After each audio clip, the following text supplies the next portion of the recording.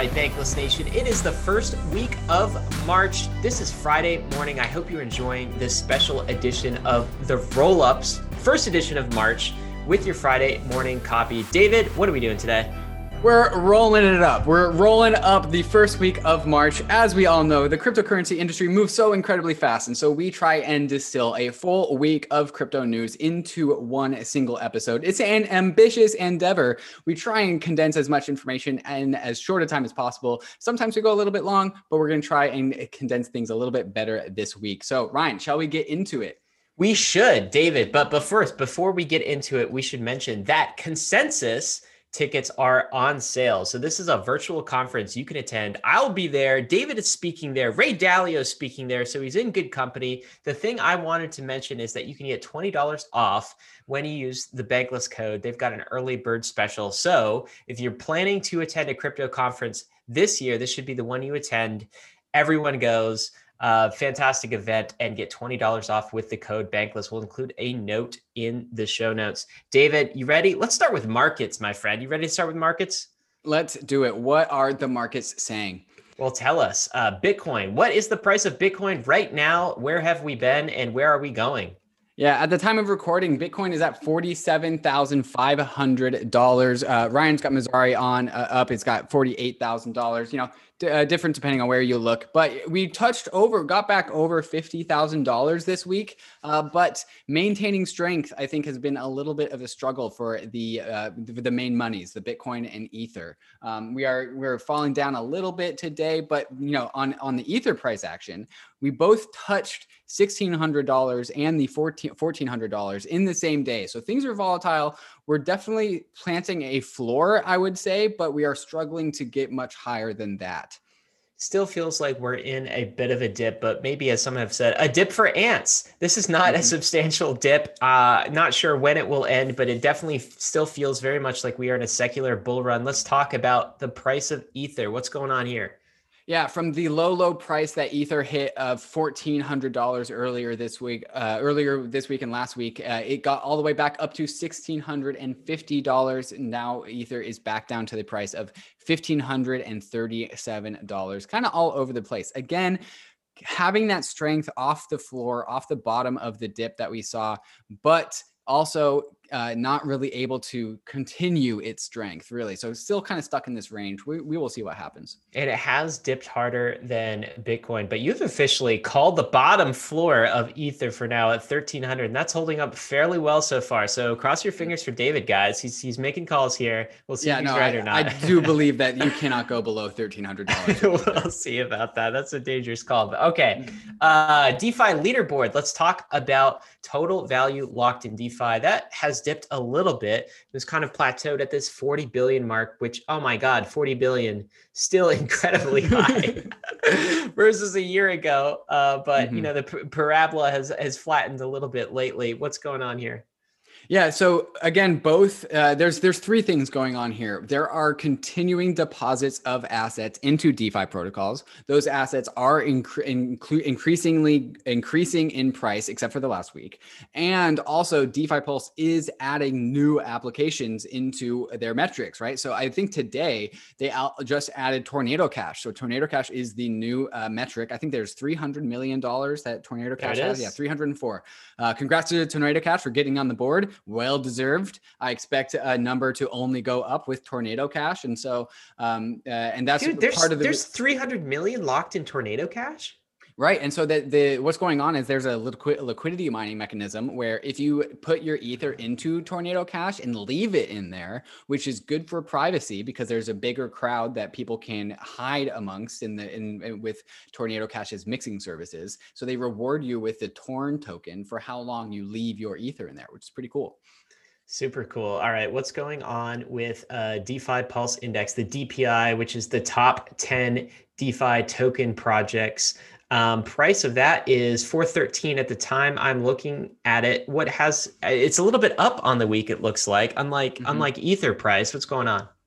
Yeah, and I'm going to start saying some trader words, but don't ascribe me to being any sort of trader professional. But it looks like DPI has done a triple bottom. It's touched the 400 range, the low 400 range 3 times in March already. And, March is only like 5 days long now. And so again, planting a floor at $400, not really able to extend above that floor, but definitely not going below it either. So there's both like the mixed signals in the markets right now, signs of strength, but not able to continue that strength. And DPI is showing that as well.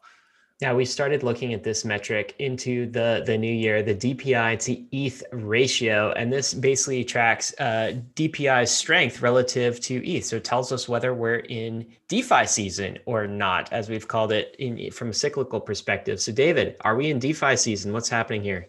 Yeah, Ryan, if you zoom out for that 3-month or 6-month time frame, the DPI versus ETH trend is extremely strong. Wow, yeah, look at that straight line up and to the right. There's a lot of volatility in intraday or intra-week movements, but ever since 2021, DPI has been an up and to the right trend versus ETH. The trend is your friend. This has been a really sustainable growth, which is the thing, which is the cool thing. This isn't a blow off top. Things are just modestly marching up and to the right in terms of DeFi versus ETH, which I think is a metric that offers much more signal than DPI or DeFi tokens versus the dollar. DPI is an indication of people's ability to be risk on, and DPI versus ETH is people's interest in being risk on versus Ether, right? Which is already kind of a risk on asset anyway. So it's really a taste of how risky people are interested in being, because DeFi tokens are more speculative than Ether, this just marching up and to the right. David, you want to talk about the Nupal, or should I talk about the Nupal?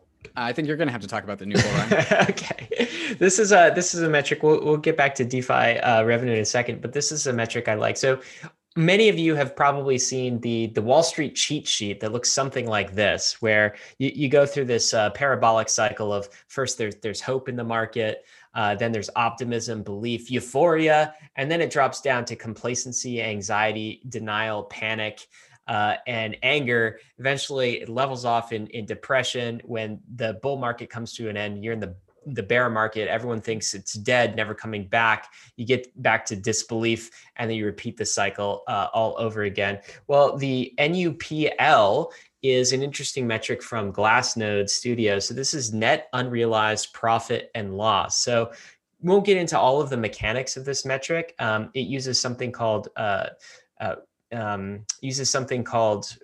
realized gains, but it's basically kind of tracking the cost basis of all Ether holders and using sort of a metric to measure whether they're up or whether they're down. And this is based on when the Ether has last moved inside of their Ether account. So think of it kind of as the cost basis of all Ether holders. What I find interesting here, David, is they use that Wall Street psychology kind of frame of reference, where they've got, like, in the red, in the bear market that you're seeing, they've got capitulation. In the orange, you see hope, and in yellow, optimism, and then green is belief, and then blue is euphoria. And they sort of chart this over time, which is super interesting.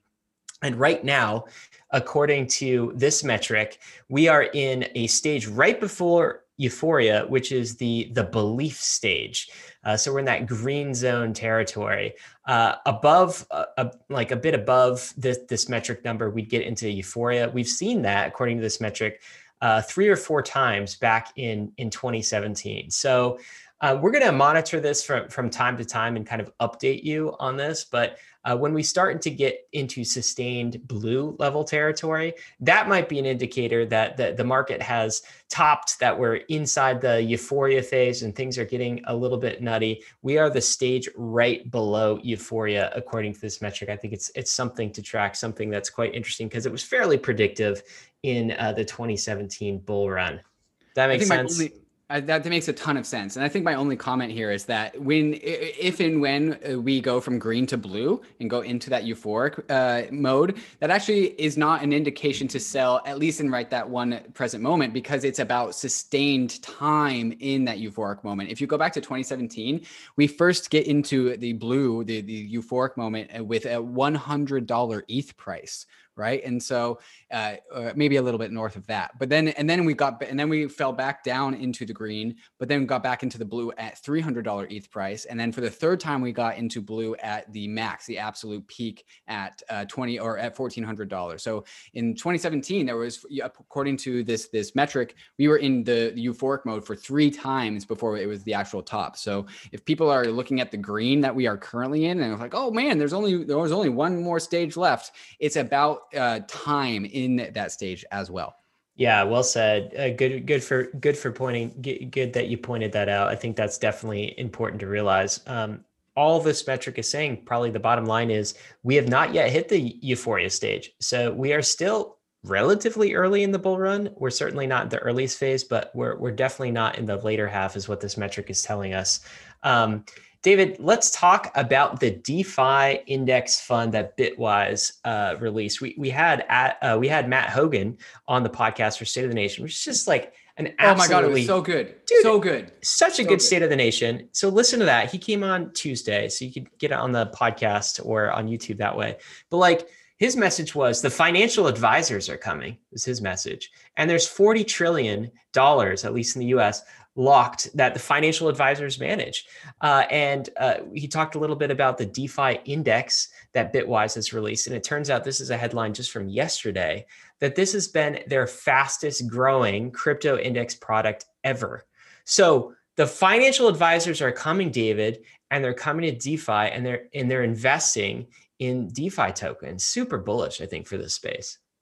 I think what the interesting thing about this is that financial advisors aren't the fastest to move, but they're also not the slowest to move either, right? They are relatively independent. And if one individual financial advisor wants to pull the trigger on something, they can do that, right? And so when I see the headline, fastest growing week ever, my head's at, well, how many people are on the sidelines kind of waiting for other people to make the move? And now that other people are taking the move, like, I think there's going to be, quote unquote, the floodgates open. And you know what Matt opened our eyes to, I think, David, on that podcast, is that the narrative really makes sense. And why does the DeFi token narrative make sense? Is because financial advisors are used to investing in capital assets like stocks, assets that have some sort of cash flow related to it. This is a graph from the block. We'll include a link in the show notes as well, of daily DeFi revenue. So once again, this is not like 2017 where the tokens available produced no cash flows. They were just like utility tokens, futility tokens, as we've called them. Now our tokens are producing real cash flows. No wonder financial advisors are starting to take interest. What would you say about this chart here that I'm showing from the block of daily DeFi revenue? Yeah, it's so consumable. This information is consumable and easy to look at. And for a financial advisor, I think they should be impressed about how the fact that they don't have to wait for a centralized entity to issue a quarterly report. Having live data is a huge value proposition that I think, regardless of the specific DeFi protocol, the fact that DeFi at large is issuing, real-time reporting should be able to offer financial advisors, the peace of mind when they make these investments. So we are hitting about 25 million in DeFi revenue per month, a total of 210 million. These are, especially when you consider growth, these are not numbers to sneeze at anymore. David, there's one last thing I think we should cover in the market section, and that is this tweet from Robert Leshner. I'm going to get you to maybe explain this and the significance of what Robert's saying here. Yeah, I actually didn't understand the significance of this before I saw this tweet, and I had to go and ask my more educated friends about what this means. So here's what I've learned. Robert says, this is currently the most important market data in cryptocurrency markets. It drives the cost of funding across stablecoins and assets, the profitability of many businesses operating in the space, DeFi markets, and in some cases, spot prices.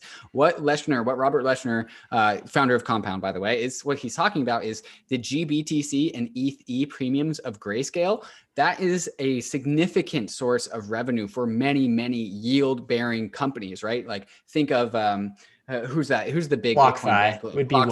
Yeah, it would be a great one. Celsius would be another. Nexo. Right. And so people are like many, many businesses have their revenue, a significant amount of their revenue from putting Bitcoin into Grayscale to accessing that premium, right? So like if the premium, the GBTC to BTC premium is 50%, somebody would put in 1 Bitcoin in, wait 6 months and get 1.5 Bitcoins out. Like great business model. But it dried up and now it's even negative. And so people, literally this revenue stream just got deleted from so many companies that depend on it. And so we are going to see a big contraction in companies' ability to generate revenue from this path. And the fear is that this could actually lead to selling, because now they have to sell assets to make ends meet. That's why Robert Leshner is drawing attention to this. Yeah, I think it's interesting because people always ask the question of, okay, BlockFi is delivering like 7-8% yield, annual yield on stablecoins. How does that work? Where does the yield come from? Well, one of the places that yield comes from is this arbitrage opportunity between the Grayscale premiums, right? So because there's this massive difference between the spot price of Bitcoin and ETH and the price of Grayscale shares, institutions are able to arbitrage that, and they deliver that in the form of interest to centralized platforms like BlockFi. And of course, that filters down into the DeFi ecosystem as well. Now, I think there's two kind of questions about this. First of all, it's interesting to understand that, but the first is, will these premiums be sustained, right? Like low. This is the first time they've ever dropped into negative territory in recent memory. And is that just a blip, or will it hang out in negative territory? If it's just a blip, it doesn't really matter for kind of the long term. If premiums go back up, it doesn't matter. The other thing I think to consider is my understanding is as well, there is a nice ARB opportunity when premiums are actually on the negative side. So there might be other ways to restore that those high interest rates in DeFi. But it is interesting to think about the question of like, okay, where do these interest rates come from? Because they are manufactured from some sort of arbitrage opportunity somewhere, and the Grayscale arbitrage opportunity is one of them. It's just how markets become more efficient. David, that is markets. We should take a minute to thank the sponsors that made this ROLLUP episode possible. Aave is a borrowing and lending protocol on Ethereum, and just recently released Aave version 2, which has a ton of cool new features that makes using Aave even more powerful. With Aave, you can leverage the full power of DeFi, money Legos, yield, and composability all in one application. On Aave, there are a ton of assets that you can deposit in order to gain yield, and all of those same assets can also be borrowed from the protocol if you have deposited collateral. Here you can see me getting a 200 USDC loan against my portfolio of a number of different DeFi tokens and ETH. I'll choose a variable interest rate because it's a lower rate than the stable interest rate option, but I could choose the stable interest rate option if I wanted to lock that interest rate in permanently. One of Aave's V2 features is the ability to swap collateral without having to withdraw your assets, trade them on Uniswap, and then deposit them back into Aave. Aave does all of this for you all in one seamless transaction, so you don't have to repay loans in order to change the collateral you have backing them. Check out the power of Aave at aave.com. That's AAVE.com. Guys, we've entered a bull market. Now is the time to start building your crypto empire, and you should do it on Gemini. Gemini is the world's most trusted cryptocurrency exchange. It's available in 50 countries, supports more than 30 crypto assets, including DeFi tokens like DAI, Aave, Uni, and YFI. I love their DeFi token support. You can buy crypto safely and securely on Gemini's mobile app or their exchange. You can know that your assets are protected with industry-leading security. And they're not only protected, they're also insured. I've been a loyal Gemini user since 2016. The Winklevoss twins are the founders. They've been on the podcast. They believe in the bankless vision. They are helping to onboard the world. So get ready for the bull market. Open a free account in less than 3 minutes at gemini.com/gobankless and get $15 after you trade $100 or more within the first 30 days. That's gemini.com/gobankless. All right, David, release time. Let's get to the first. Google Finance has added a crypto tab to their google.com/finance sheet where you can see all of the metrics. You can see what's going on in the US and Asia, S&P, NASDAQ, Russell Index, Dow Jones, and now crypto. It just feels like it naturally fits there. I think it's kind of cool. Mainstream adoption. Yep, that's the story. Crypto is getting in front of people's eyeballs more and more and more, probably because people demand it. So This is cool. the first year I've heard crypto actually mentioned on like NPR when they're going through like the roundups. It just feels like it fits. This is something we would have never seen in 2017. David, I'm going to round out a few of these and throw them at you, and then let's get some comments. So the first is ZK Sync has announced ecosystem investment round, a new investment round. So this is a layer two based on ZK. I believe it's ZK rollups, not optimistic rollups. This is from Matter Labs. They've got a pretty massive Series A investment for the tech that they're building. Let me get to the next one. Sushi is going main chain, multi-chain rather. So, and they're taking like this shotgun approach to it, which is sort of interesting. So Sushi, of course, is sort of a Uniswap clone originally, but they've developed into an interesting automated market making DeFi exchange in their own right. And they're just gunning approach their deployment to other layer twos and other chains, including Phantom, the Polygon chain, which is formerly Matic, XDAI chain, Binance Smart Chain, Moonbeam Network, which I'm not even. That's something on Polkadot looks like. It's an interesting approach. They're like, we're gonna deploy Sushi across all of these. We've got Alpha Homura, who has embraced, as it says in the headlines, a multi-chain future. They're starting with the Binance chain, so they're deploying Alpha Homura on the Binance chain. And then we've got MetaMask, which is a wallet that we all know and love and use. They are creating an API so that it can be super easy using MetaMask to switch different chains. You could go from Ethereum mainnet to the Polygon network to some of these roll-up chains like Arbitrum and Optimistic and Scale Network and XDAI and more. And then lastly, I think, but not least, we've got Zerion, which is a DeFi portfolio viewer that we know and love. We had them on a recent AMA. They said they were going to do this. They are now supporting the viewing of assets, not only on Ethereum mainnet, but also on the layer two Polygon network. David, that was a lot of headlines there, right? But I think what we're getting to is a theme here, and I'm interested in your thoughts on this. And that theme is this: we are moving from just Ethereum host of all DeFi activities to something a little different, to a re-architecture, a bit more of a multi-chain world. What's your take on all of these things?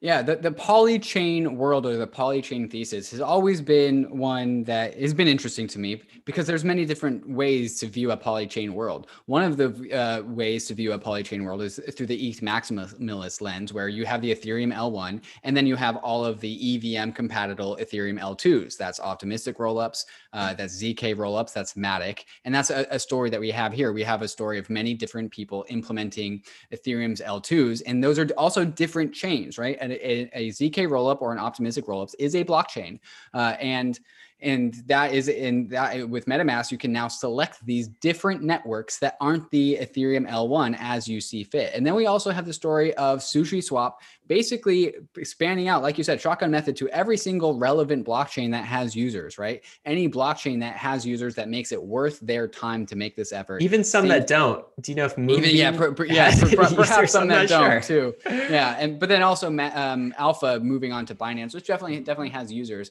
And so the interesting story is that, some teams and some companies, some tokens don't have to be Ethereum native perpetually, right? There is value in going and finding different users on different blockchains. And all Sushi has to do is generate revenue on other chains. And that's good for Sushi. Importantly, Sushi, the token, is issued and relies on Ethereum, right? And so you own Sushi, the token, using the main Ethereum chain. But there's no reason why these other teams can't go and generate revenue for their application, for their business, by going and generating revenue on Binance Smart Chain or Matic or wherever.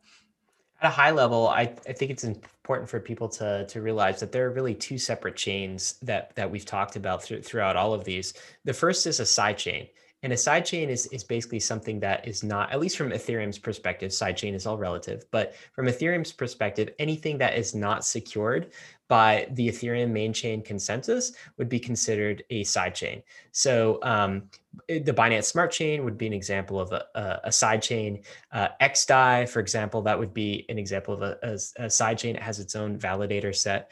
A layer two is better defined as something that derives its security from Ethereum consensus, the value of ETH as an asset, and the Ethereum main chain. So, the Polygon network kind of plays a little bit in layer two. It's mostly a sidechain, but a little bit in layer two. But these rollups that we've been talking about that are coming out, like optimistic rollup, the rollup that we just mentioned from Matter Labs, ZK Sync, those are all layer two chains that are secured by the Ethereum mainnet and the value of ETH as an asset. So when we talk about a multi-chain world, at some level, we've always had a multi-chain world, right? I consider Coinbase, Binance, Gemini, these are all side chains. Essentially, they have their own ledgers. These are side chains to Ethereum and Bitcoin and other crypto networks. So we've always had a multi-chain world. And now we are having like more of a multi-chain world with some of these DeFi protocols expanding to other chains. I think the interesting question is, are we going to live in a world that is more L2 layer two dominated, or are we going to live in a world that is more sidechain dominated? Or is, as Andreessen Horowitz said in their recent press release, Chris Dixon wrote this about their investment in Optimism, we don't know, so we're betting on all of them, is basically what they said. What's your take? My take is that in the short term, during the bull market, we will live in a many different blockchains, many different L1s world with plenty of side chains, right? Binance Smart Chain, it's going to work during the bull market. Polkadot, perhaps even Polkadot works during the bull market.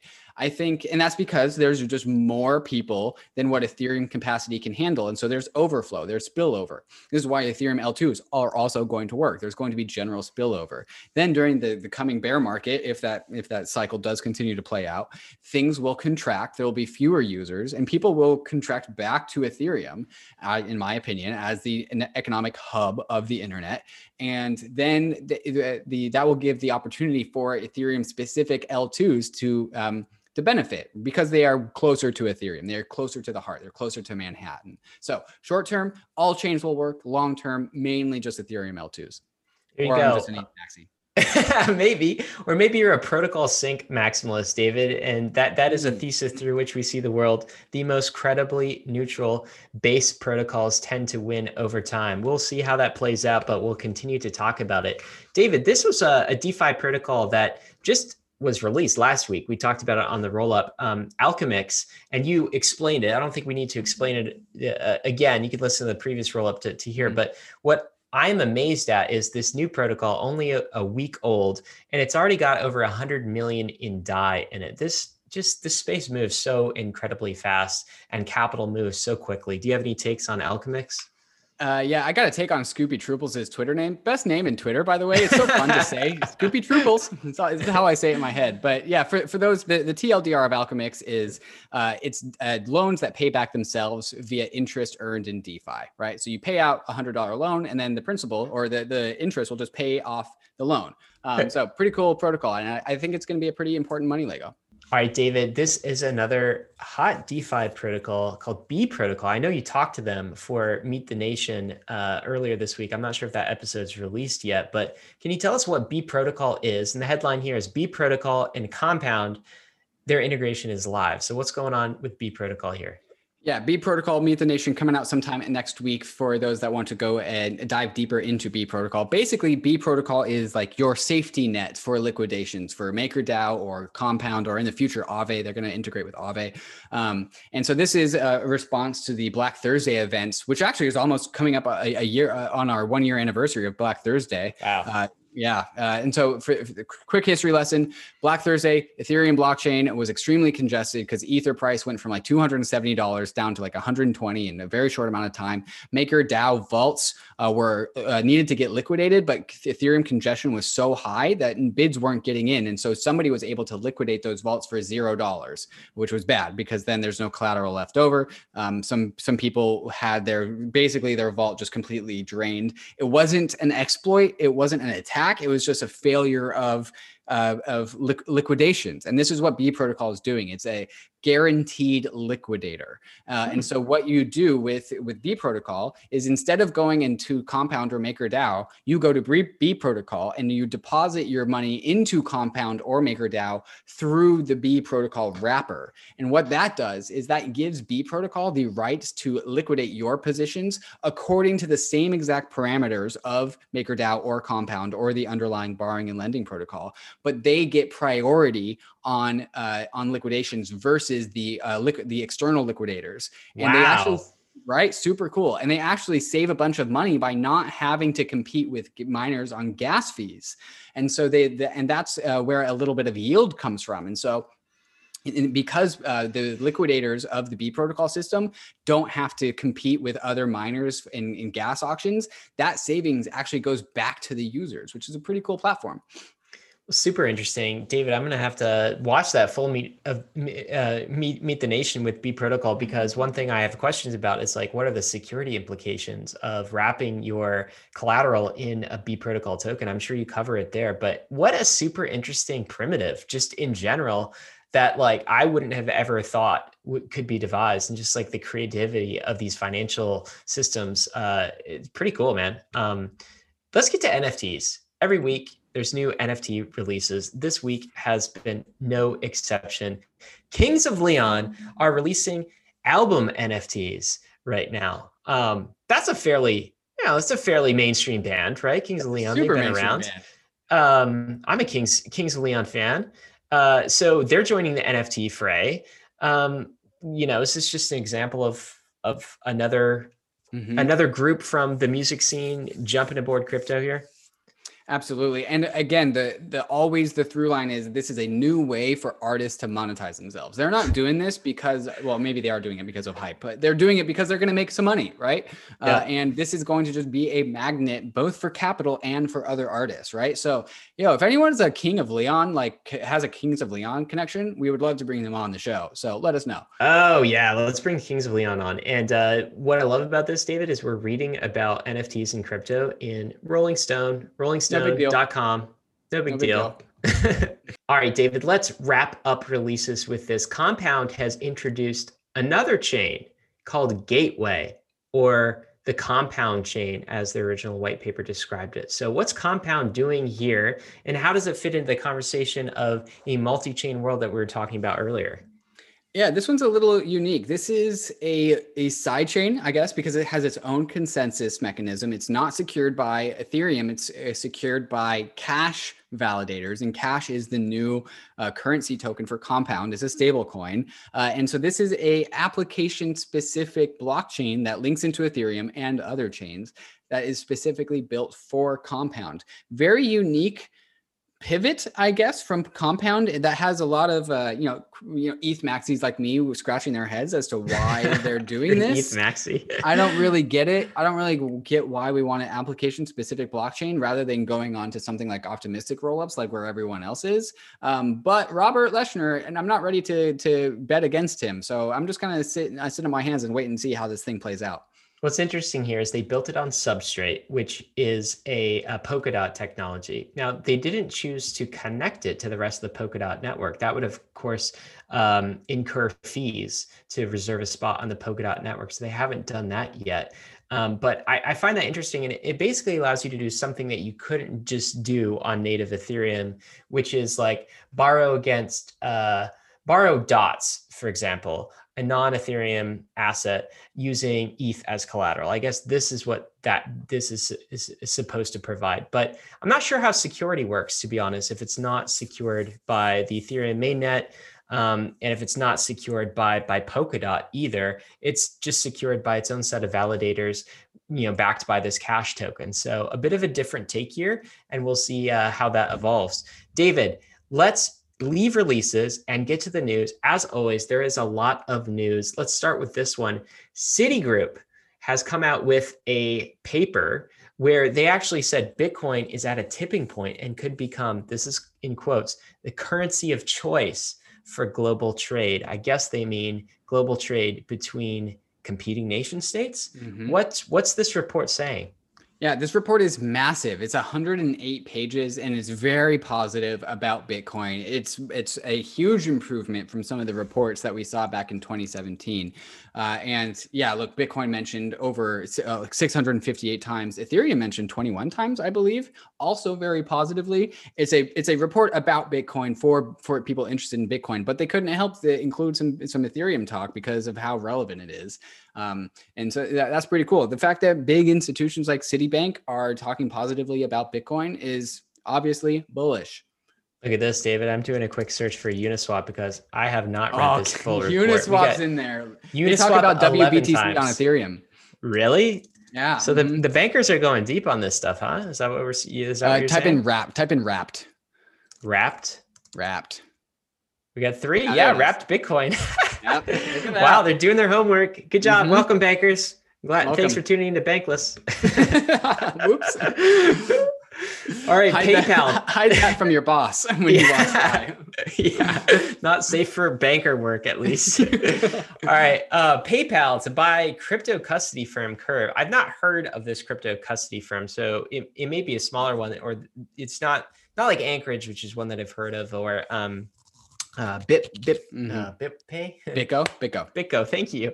But they are getting into the crypto asset space. They bought this for $500 million. So first of all, wow, nice premium on crypto-based company these days. But also, this is part of the DeFi mullet story that we've been talking about. So the DeFi mullet is finance, traditional finance, fintech in the front, and DeFi in the back, crypto in the back. That's what PayPal is doing here, investing in the new financial infrastructure. It's kind of what I see playing here. I think that the banks are going to get checkmated by this kind of thing, because if fintech is the front end, things like PayPal, for example, or things like Venmo or Square, right, and they're using traditional banking infrastructure as the back end, if they just do a swap that out for crypto infrastructure, where does that leave the banks is always my question. But this is super bullish, I think, for crypto that fintech is getting involved here. And having a blockchain in the back, right? Ethereum or Bitcoin in the back, quote unquote, is where they're supposed to be. Like, these things are not supposed to be in the front face of users. Like, we don't want to tinker with ACH or Fedwire, right? That's not cool. Only nerds like us like to tinker with Ethereum, the blockchain, directly. If we want to go mainstream with this, we need big trusted companies like PayPal to do the DeFi in the back DeFi mullet, right? Where all of the UI and UX developers that PayPal employs, which is a lot of them, they're all of a sudden going to make Ethereum and Bitcoin and all these DeFi protocols very easy to use by just obfuscating them and showing them the PayPal front end. Every fintech is going to get their DeFi mullet on. We're seeing it already. This is another tweet from Mike Dudas about PayPal, and this is a direct quote from the story. PayPal's crypto unit is experimenting with smart contracts, testing Ethereum and other blockchains as potential candidates to help the company improve payments and other transactions. They're just jumping right down the rabbit hole. I think we'll see more of this in the future as well. David, something that happens, I feel like every week, we'll put it in that category, is MicroStrategy invests more of their cash into Bitcoin. They've just done another $15 million investment this week. Not much more to say there, is there? No. Another week goes by. Other than the consistency is impressive, and it kind of leads me to believe that Michael Saylor and MicroStrategy will never actually be done filling their bag, and they will permanently be taking their US dollars and buying Bitcoin with it. Like, this is what, the 7th, 8th, or 9th purchase of Bitcoin by MicroStrategy. At some point, this is just them saving. This is just them saving. You know what money. this looks like to me? It looks like what we recommend is you dollar cost average into crypto. They're just dollar cost averaging their company balance sheet into crypto. It's happening gradually. Sometimes it's $15 million. Sometimes it's $900 million. Sometimes they borrow it. It's not even like they just borrow it directly from the Fed and bondholders. Nice to be able to do that if you're a corporation. Another thing that tends to happen on a weekly basis is something that happened this week. A DeFi protocol was hacked. $14 million. Furrow Combo exploited. I've heard of this. I've not used it directly, but I'm not sure. Did you read the details of this hack or what actually happened? This exploit was unique and has never been done before. And I think it's unique to how or what Frucrumbro is. It's apparently a drag and drop DeFi building block system, which is kind of cool. But apparently somebody was able to trick the protocol into thinking that the application that they had deployed was Aave when it wasn't actually Aave or something. Very weird, I remember this very story. unique. The last thing that tends to happen every single week is the Fed talking about the US digital dollar. When are they going to stop talking and actually do something, David? Yeah, like once again, the Fed says we're looking into digital currencies. And at this point, just fucking do it. Just get there. China's doing it. They're right, like trialing it. The first time we talked about the Fed looking into the digital dollar, Ether, that was like, in 2020, and Ethereum was a younger system then. Like we forget how young. All younger. Yeah. We're all younger. And it has developed way more in the last X number of months than the Fed has. The Fed's still looking at the digital dollar. Meanwhile, crypto dollars on Ethereum are through the roof. Like it's not going to happen. If it hasn't happened by this point, honestly, it's not going to happen. David, let's get to some of the things that are happening in NFTs, because this is another thing that's going to be a recurring theme, I feel like, for the next few months on the roll-ups. That is NFTs breaking new records.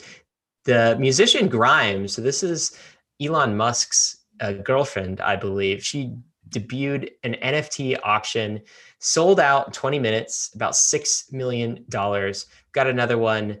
Blau brings in the biggest NFT crypto art auction ever. So setting records here, almost 12 million, 11.6 million in this auction. Got another one here. Ubisoft is incorporating NFTs into its game. So major game publishing company working with So Rare. They're doing sort of football, soccer in the US, collectible cards, and Ubisoft is launching a game built with their NFTs. And lastly, this is Spencer Noon saying that NFTs are on the verge of going mainstream, and he's got some metrics behind it. But David, all of this news on a weekly basis, this week included, feels like Spencer's right. NFTs are going mainstream. The fantastic thing about NFTs is that they are magnets for celebrities, and celebrities are magnets for people's eyeballs, right? So the amplification power of this whole revolution is massive because it's celebrities' jobs to be public and get as much exposure to their NFTs as possible. So celebrities are taking NFTs mainstream for us, and that's because NFTs are a way for them to monetize their own labor, as we have been saying. That's a really good point. I mean, crypto is effectively leveraging all of the attention and all of the fan base that these celebrities have in order to amplify its mention, in order to amplify its attention on this space. Spencer has 7 signs that NFTs are on the verge of going mainstream. David, should we cover these? Yeah, I think we can blow by them pretty quickly. Number one is that obviously sales are through the roof. $91 million worth of crypto art were sold in February, which is 8x the previous month. So that's pretty crazy. The second is that there are now over 4 artists who have sales in artwork value of over 10 million. So Spencer says this is a sign that artists have unprecedented earning potential. Once you see another artist make 10 million on NFTs, you're certainly going to FOMO into that if you are a creator, if you are an artist. David, what's the third one? NBA Top Shop up to $300 million in all-time sales. That's on the Flow blockchain, and there's a deeper conversation as to whether NFTs on the Flow blockchain are going to work out. Can't settle to Ethereum, kind of a problem in my mind. But still, either $300 million or $300 million. Bringing more people into the space. The fourth is the sales of CryptoPunks. These are the original NFTs. These have been around for years. Yeah, vintage 2017 or earlier even. They surpassed all-time sales. This is all denominated in ETH, which is another interesting point in and of itself. All-time sales of over $105 million. So the more authentic, the original NFTs are doing quite well in this NFT boom market. David, what's the fifth? Hashmax, 825 Hashmax in NFTX. NFTX is a NFT ETF type product, with index fund that allows investors to get exposure to crypto art. And there's just more and more Hashmax in NFTX. NFTX continuing to be like overall buying pressure for NFTs. David, did you hear Mark Cuban call them hash marks on our podcast? He said that The guy knows branding. The guy knows branding. Awesome. Yeah, well done, Mark. Freudian slip there. All right. OpenSea, which we're having on a Bankless Ask Me Anything next week, they just surpassed 50,000 users. This is an over 1,000 annualized growth. So this is definitely a sign of a vibrant secondary market for NFTs. So OpenSea is almost like an eBay for NFTs where people can resell NFTs that they've purchased. What's the seventh? Cap this one off for us. Yeah, socks, one of the first tokens redeemable for a real world item, Unisocks. As these one pair of socks is now trading at $130,000. These are actually ERC20s, but the connection is still the same. Scarce digital goods. This one's actually redeemable for real life goods, but I would still categorize it in the NFT camp. There's only so many of them. The Uniswap meme is extremely strong, and to the point that people are evaluating that Uniswap meme at $130,000 per token. I don't know how many total tokens there are. I think maybe 10,000. Market cap is very high for socks. David, this is the one that got away from me. I remember being like, I'm not going to pay $150 for a sock. Come on, Uniswap. Come on, Hayden Adams. I'm not doing that. Joke's on me. They're worth $130,000 now. Gotta love crypto. Evolve Funds files for an ETH ETF. This is a Canadian firm that is filing for an ETH ETF. This is right on the heels of the Bitcoin ETF that they just followed. And I think maybe the story here is that first Bitcoin will get its ETF and institutional adoption. But right on the heels of Bitcoin is Ether. And this is what we've seen across, the CME futures, across all institutional preferences so far, that Bitcoin is really paving the way for Ether to get into the institutional adoption as well. Any takes here? Yeah, here's my hot take. An Ether ETF is more bullish for Ether than a Bitcoin ETF is bullish for Bitcoin. And that's just because of relative market cap sizes. If you are somebody who's interested in buying a Bitcoin ETF, you are probably also interested in buying an Ether ETF. And $1 into an Ether ETF means more for Ethereum because the market cap of Ethereum is much lower than Bitcoin. And so it means more. It will push the price up more. That's my hot take. I've got a second hot take on that, which is the take that Bitcoin expands through institutional adoption. So crypto banks, as we've said, Ether can do that too, though, right? Which is the interesting thing, but it's not limited to that because it can also expand as DeFi collateral as well. So it's got these two paths to growth, whereas Bitcoin has just the one, which I think is kind of unique and bullish ETH.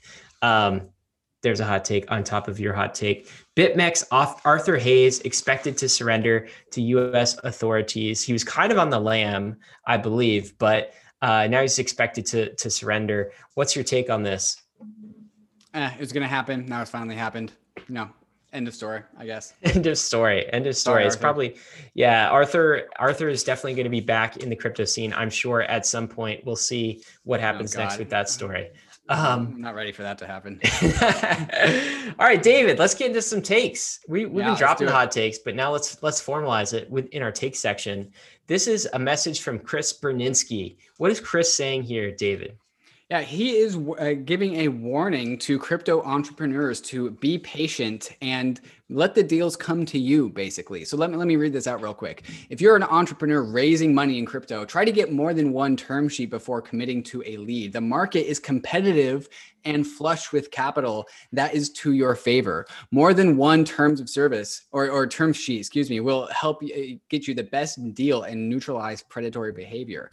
What he is saying in the crypto space is that good entrepreneurs with good products are the scarce goods. And as an entrepreneur, you need to know that. And so don't just sell out for the first deal because capital is not scarce in crypto. People need to deploy capital and they don't have very many places to deploy them to. That's also just a warning or message for people interested in entrepreneurs.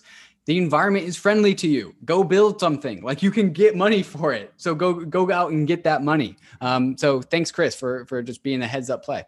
So Chris is saying labor is in charge of this market. In particular, David, I think labor that knows how to develop smart contracts and DeFi protocols. And in order to know those things, you had to be leveling up on this stuff like 2 years ago, right? You could join now, but you're not going to command the premium that a DeFi veteran, and a veteran is like 2 years, 1 year even developing this space commands. Not that This long. is the Yeah, this is the value of front running the opportunity. And when we say that, we don't just mean investing in assets while they're low and expect them to go high. We do mean that, but we also mean front run the labor opportunity. If you know crypto at this stage in the game, you are ahead of most of the world. Use that to your advantage. You can do that during the bull markets, is what Chris is saying here. Here's another take. Anthony Sassano. It's really fascinating to watch Binance Smart Chain speed run Ethereum's DeFi summer. What's he saying here? Yeah, so he's talking about like the crazy farming APYs that you can get on Binance Smart Chain right now, the crazy token movements, new tokens, new assets. Anthony's saying that it's very much like Ethereum's DeFi summer, but now it's happening on Binance and it's happening at a faster rate, and which makes sense because we've already done DeFi summer once. And so now that Binance Chain is doing it, it's just going to do it even faster. Binance Chain saw BNB skyrocket in price. It saw many new assets come and also skyrocket in price. Also got their first rug pulls. So pop their rug pull cherry. Like, congratulations, Binance. And so, yeah, that Binance Smart Chain speedrunning DeFi summer. All right, here's another take. The EVM is the moat. While we're doing Anthony Sassano takes, this is his second take here. The Ethereum virtual machine is what he's saying is the moat. Is he saying that's the moat for Ethereum, the Ethereum virtual machine? What's your take here? Yeah, so Binance Smart Chain, also an EVM compatible blockchain, right? And so many things are EVM compatible blockchains. Notably, EOS was once an EVM, well, I guess it still is an EVM compatible blockchain. But what Anthony is saying is that because everything is an EVM compatible blockchain, that's actually beneficial to Ethereum. While in EOS and Binance Smart Chain, they're like, hey, you can come deploy your contracts on Binance or on EOS, right? And so then they do. But it's actually just adding network effects back to Ethereum because Ethereum set the standard and everything began on Ethereum in the first place. So compatibility to try and steal users or volume or activity from Ethereum to your chain by implementing the EVM is actually just increasing Ethereum's network effects. That's Anthony's take. Yeah, definitely. I can see that take. Although I would say it's definitely not the only moat for Ethereum. Anthony's probably not saying that, but would you agree that the EVM, the technology component, is not the only moat that Ethereum has? It might not even be the strongest moat. I think that Ether as an asset is a moat in of itself. I think the Ethereum community is a moat. I think credibly neutral protocols, builders behind them are also moats in this ecosystem. I'm not sure necessarily, stronger moats, but I totally agree with the take that others adopting the EVM enforces the EVM as a standard. Polkadot, for instance, they're not going with the Ethereum virtual machine, right? Cosmos, Atoms, they don't have an Ethereum virtual machine right now. And that has maybe decreased their adoption speed as a result. Next. Yeah, I don't have a follow-up take on that. That's fine. All right. Sorry, Tyler, cut the segue. No smooth segue here. I can start this one off since there's no segue. Go for it. All right, Ryan, on to the next take, which is mine. And my take is that I am a full block maximalist. And so this has been going around, especially as many people come into the space and they don't have some of these conversations that we've been having on Bankless for a while now. They see like, oh, Polkadot, scale, Binance Smart Chain, new chain, like doesn't have fees. It's good. And so my take is that I'm a full block maximalist. And that means that I pay attention to blockchains that have full blocks. And that's as simple. The calculus is pretty simple.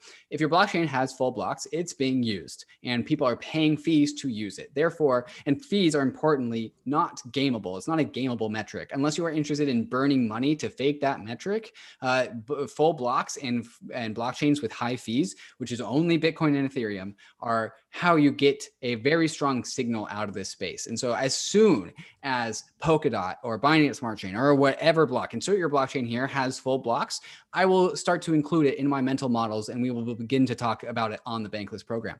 So stay tuned for future blockchains with full blocks. All right, David. Well, you've thrown it down right there. This is kind of what you're talking about, right? So we've got Ethereum and it's kind of at the top with $15 million average 7-day daily revenue. Mm-hmm. And then we've got Bitcoin in second place with 6 million. But I will say, and then we have a bunch of DeFi protocols. We've got Binance Chain here with 100,000 in average fee daily revenue. Are you saying if that starts to rise up the ranks and get closer to Ethereum and Bitcoin, that will make you more bullish on something like Binance Chain relative to Ethereum or Bitcoin? Yeah, it's a step in the right direction. However, there are issues with Binance's 21 nodes, which are largely run by Binance, right? And so when Binance pays for fees on Binance Smart Chain, they're actually just paying themselves. So there is actually a way, because they're the ones collecting their own fees, it's okay for them to wash trade because the fees, the money that they're paying, they just collect. So there is a nuance there that is worth parsing out. Yeah, absolutely. But definitely your point that fees are the way you determine whether a blockchain is used or not is a good one. All right, David, let's go with this last take. I think this is Ashley saying ETH maxis, pretending this is ETH maxi saying this. Bitcoin is a worthless meme coin. Also ETH maxis, NFTs. Oh my God, NFTs are the best thing ever. What is she saying here? Well, I think this means that I'm actually not an ETH maxi because I don't think Bitcoin is a worthless meme coin, but many ETH maxis do. Like they point at Bitcoin and go, "Oh, it's a pet rock. It doesn't actually do anything." Can I ask you? I want to get back to that thing of ETH maxis because I don't actually believe, David. Before you get here, it's like, who's an ETH maxi? I don't like anti-prosynthesis. Okay, there's one. There's one guy on Twitter. That's a pseudonymous account. He's an ETH maxi. I keep seeing all of these tweets about ETH maxis. In fact, I'm called an ETH maxi. I know I'm not an ETH maxi because I believe in other assets that are not Ethereum and other chains that are not Ethereum. I'm definitely a bankless maximalist and a decentralization maximalist in the space because I think those values are how we are very important. Those are the things we need as a foundation for this space. But I don't believe that there's only one chain that can exhibit those values. So, and I don't even think you're an ETH maxi. You said you were an ETH maxi early in the episode, but I don't think you actually are. Like, this is a meme that I feel like has been foisted upon a group of people without substance. But what's your take? Yeah, it's a semantic issue, right? Because I'm not an ETH maxi because I own assets that aren't Ether, right? And that's the difference between Bitcoin maxis and Ethereum maxis. And I don't really think Ashley is poking fun at ETH maxis. I think she's just doing it for the memes. It's a good meme. It's a good joke. The point about the theory behind why there can't be Ethereum maxis is that Ethereum is an economy. No one is an economy maximalist. I mean, I guess we're all economy maximalists. And by definition, Ether can't work as an asset without many, many, many other assets as well having value on Ethereum. And so just like this one token to rule them all attitude is just not relevant. It's invalid when it comes to Ethereum. But it is also a very easy way to just ascribe homogeneity amongst an outgroup, right? So if you don't consider yourself an ETH head, an Ethereum or whatever, you'll just point at all the people that you do consider to be in the outgroup of, the Ethereum believers. And then you'll just call them ETH maxis. And that's how it works. I got it. So sometimes when people use the term ETH maxis, what they're really saying is fans of ETH, people who believe that ETH is really important and really great and that it's better in some dimensions than other chains is kind of what they mean. But I think sounds like me. Yeah, right. So I guess in using that term, you would be an ETH maximalist. But I think what's interesting here is that Ashley is saying Bitcoin is a worthless meme coin. And then she's also pointing out that Ethereum maximalists or Ethereans, people who are Ethereum fans, are going crazy over NFTs, right? And NFTs, what are they? They don't have cash flows. They are useless memes, are they not? Do you see that there's kind of I guess a contrast here or something that doesn't line up, I guess, in the way that they think of these things? Yeah, I mean, we could talk about this forever. NFTs are valuable because there's belief that other people will buy them. There's one way to value these things as in this strictly the value of the art, but I wouldn't say that that's why, NFTs are being bought for millions of dollars these days. They are being bought because people think that they can sell them to other people for higher prices in the future, which is what Bitcoin is. Yeah. And that's also what Ether is. Like, as soon as we have a conversation about, like, especially with Bitcoin, with perfect scarcity, it automatically turns into a pyramid, not scheme, but pyramid game, right? Yeah. And NFTs are also a pyramid game where the value depends on you being able to sell it to someone else in the future for a higher value. And at that point, if that's the only fundamental thing about what is true about the value of that asset, then that's when people say, like, oh, it's just like a worthless meme coin. It's just a Ponzi game. It's just a Ponzi scheme or whatever. But all scarce assets have this Ponzi nature to them. Their only reason that they're going to go up and people are going to buy them now so that they can sell them to other people for a higher price later. I do think it's the case that Ethereans have traditionally been like, it's taken them a long time to admit that memes actually have real value, and that you can have things that are store of values because everyone believes they are store of values, or things that can have value because collectively society believes they are valuable. Ethereans historically have been a bit slower to admit this, whereas Bitcoiners are just like, yeah, of course, number goes up. They got it day one. They got it day one. Absolutely. All right, David, those are the takes. We should stop and tell our listeners about the fantastic sponsors that made this episode possible. And then we will be back with the meme of the week. Synthetix is Ethereum's decentralized derivatives liquidity protocol. What does that mean? Synthetix is a platform for creating and trading synthetic assets, which are assets that are priced via an oracle rather than bids or asks. Traders can use the Quenta exchange, which hosts and trades all of the synthetic assets created by Synthetix. Traders on Quenta can trade synthetic tokens like SBTC, SOil, or SDeFi. Because Quenta is powered by Synthetix, traders experience zero slippage on their trades. No, I didn't mean low slippage, I meant no slippage, because that is the power of the Synthetix platform. No slippage on your trades. You can also easily short assets with iSynths, which are synthetic assets that move inversely to their target asset. Synthetix isn't just for traders. Developers can build on Synthetix to access the infinite liquidity offered by synthetic assets, or investors can stake collateral to the protocol and earn fees that the protocol collects. If you're a trader and you're looking for a trading platform not found in the legacy world, check out Quenta.io. If you're a developer or you just want to earn yield on your collateral, go to www.synthetix.io, where you can stake your SNX or ETH and earn fees from Synthetix.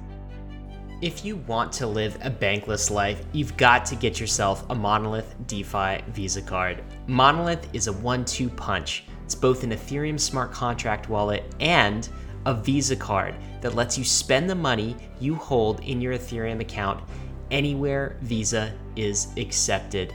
This is super cool. You can swipe your card at the coffee shop, at the gas station. When you do, you're paying with crypto, all without a bank. This has been the crypto vision since day one, and it's here. Monolith also offers on-ramps for getting your fiat into the world of DeFi, so it's trivial to top up your Monolith card whenever you need to. You can top it up with ETH, DAI, or DeFi tokens. And because Monolith is native DeFi infrastructure, the money that you hold not only never touches a bank, but it retains its DeFi superpowers. So you can swap assets on Uniswap, you can earn yield in DeFi protocols. You've never had a Visa card like this before. Go to monolith.xyz now and sign up to get your Monolith card. That's monolith.xyz. All right, David, we're back. What are you excited about this week, my friend?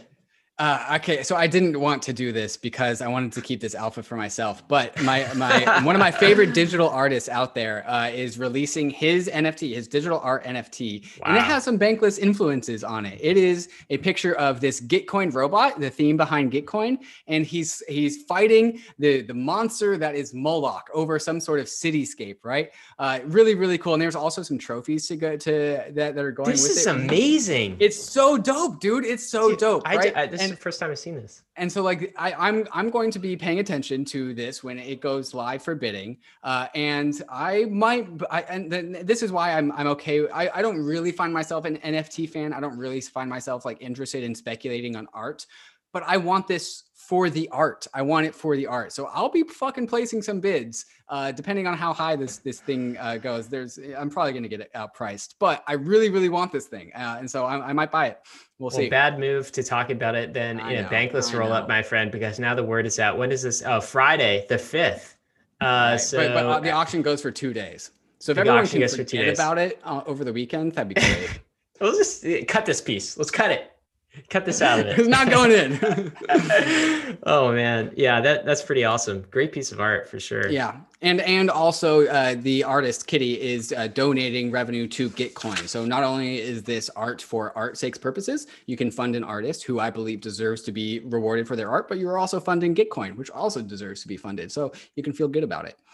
Actually slaying Moloch while you are buying a picture of Moloch. That's fantastic. Yeah. Wow. Good point. Good point. All right, Ryan, what are you excited about? This is really quick this week, but I'm super excited that we actually have tokens with cash flows this bull run, right? So we saw on the block chart where we saw DeFi tokens with revenue over time. That's amazing. We just put out a piece actually. By the time you listen to this yesterday, so on Thursday, Lucas Campbell from our team put together 14 different token metrics that you need to know when you are evaluating a token. I felt so much, David, in 2017, like we didn't earn it. We didn't earn the bull run. The tokens that were pumping in price had nothing behind them, like no substance. This time, I don't feel like that. We have a real decentralized finance economy with real cash flows, with real users. This is a big deal. And if it's your first time in the crypto bull run, if you weren't here in 2017, just know this is different. We didn't have this stuff in 2017. So I'm super excited about it. And this is something that Chris Berninski has talked about ever since I read his crypto assets book in 2017, that valuations in this space will play out over like decades. We'll get better and better at it as an industry. And I'm definitely seeing a level up on how to value crypto assets this cycle that we didn't have in previous cycles. So kind of geeky, kind of nerdy, whatever. But look, it's what I'm excited about this week.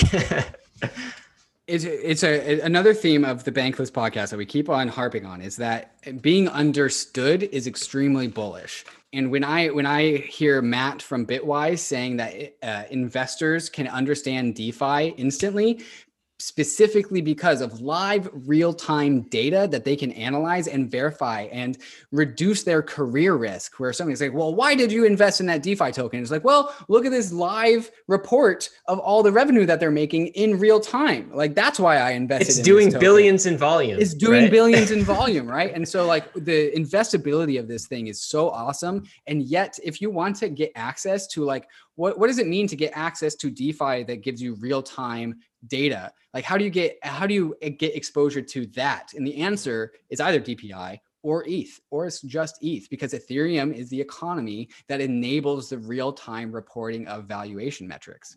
Yep, absolutely. Well said. We're bringing in new cohorts into the space, and everyone is learning about it. Meme of the week, David. Meme of the week. Meme of the week. Meme of the week. What is our meme of the week? Favorite time of the week. The meme of the week is Wolf of Wall Street. A scene from Wolf of Wall Street where Jonah Hill is on the phone with his boss right after Leonardo DiCaprio tries to get him into whatever I can't remember the story. Anyways, he's on the phone with his boss saying, me quitting my job to work for the decentralized present and future. And then there's Ethereum looking over his shoulder, watching him quit his job. And then the caption is, hey man, have you heard of this Ethereum thing? Something about sovereign finance and lots of memes. Anyways, I quit.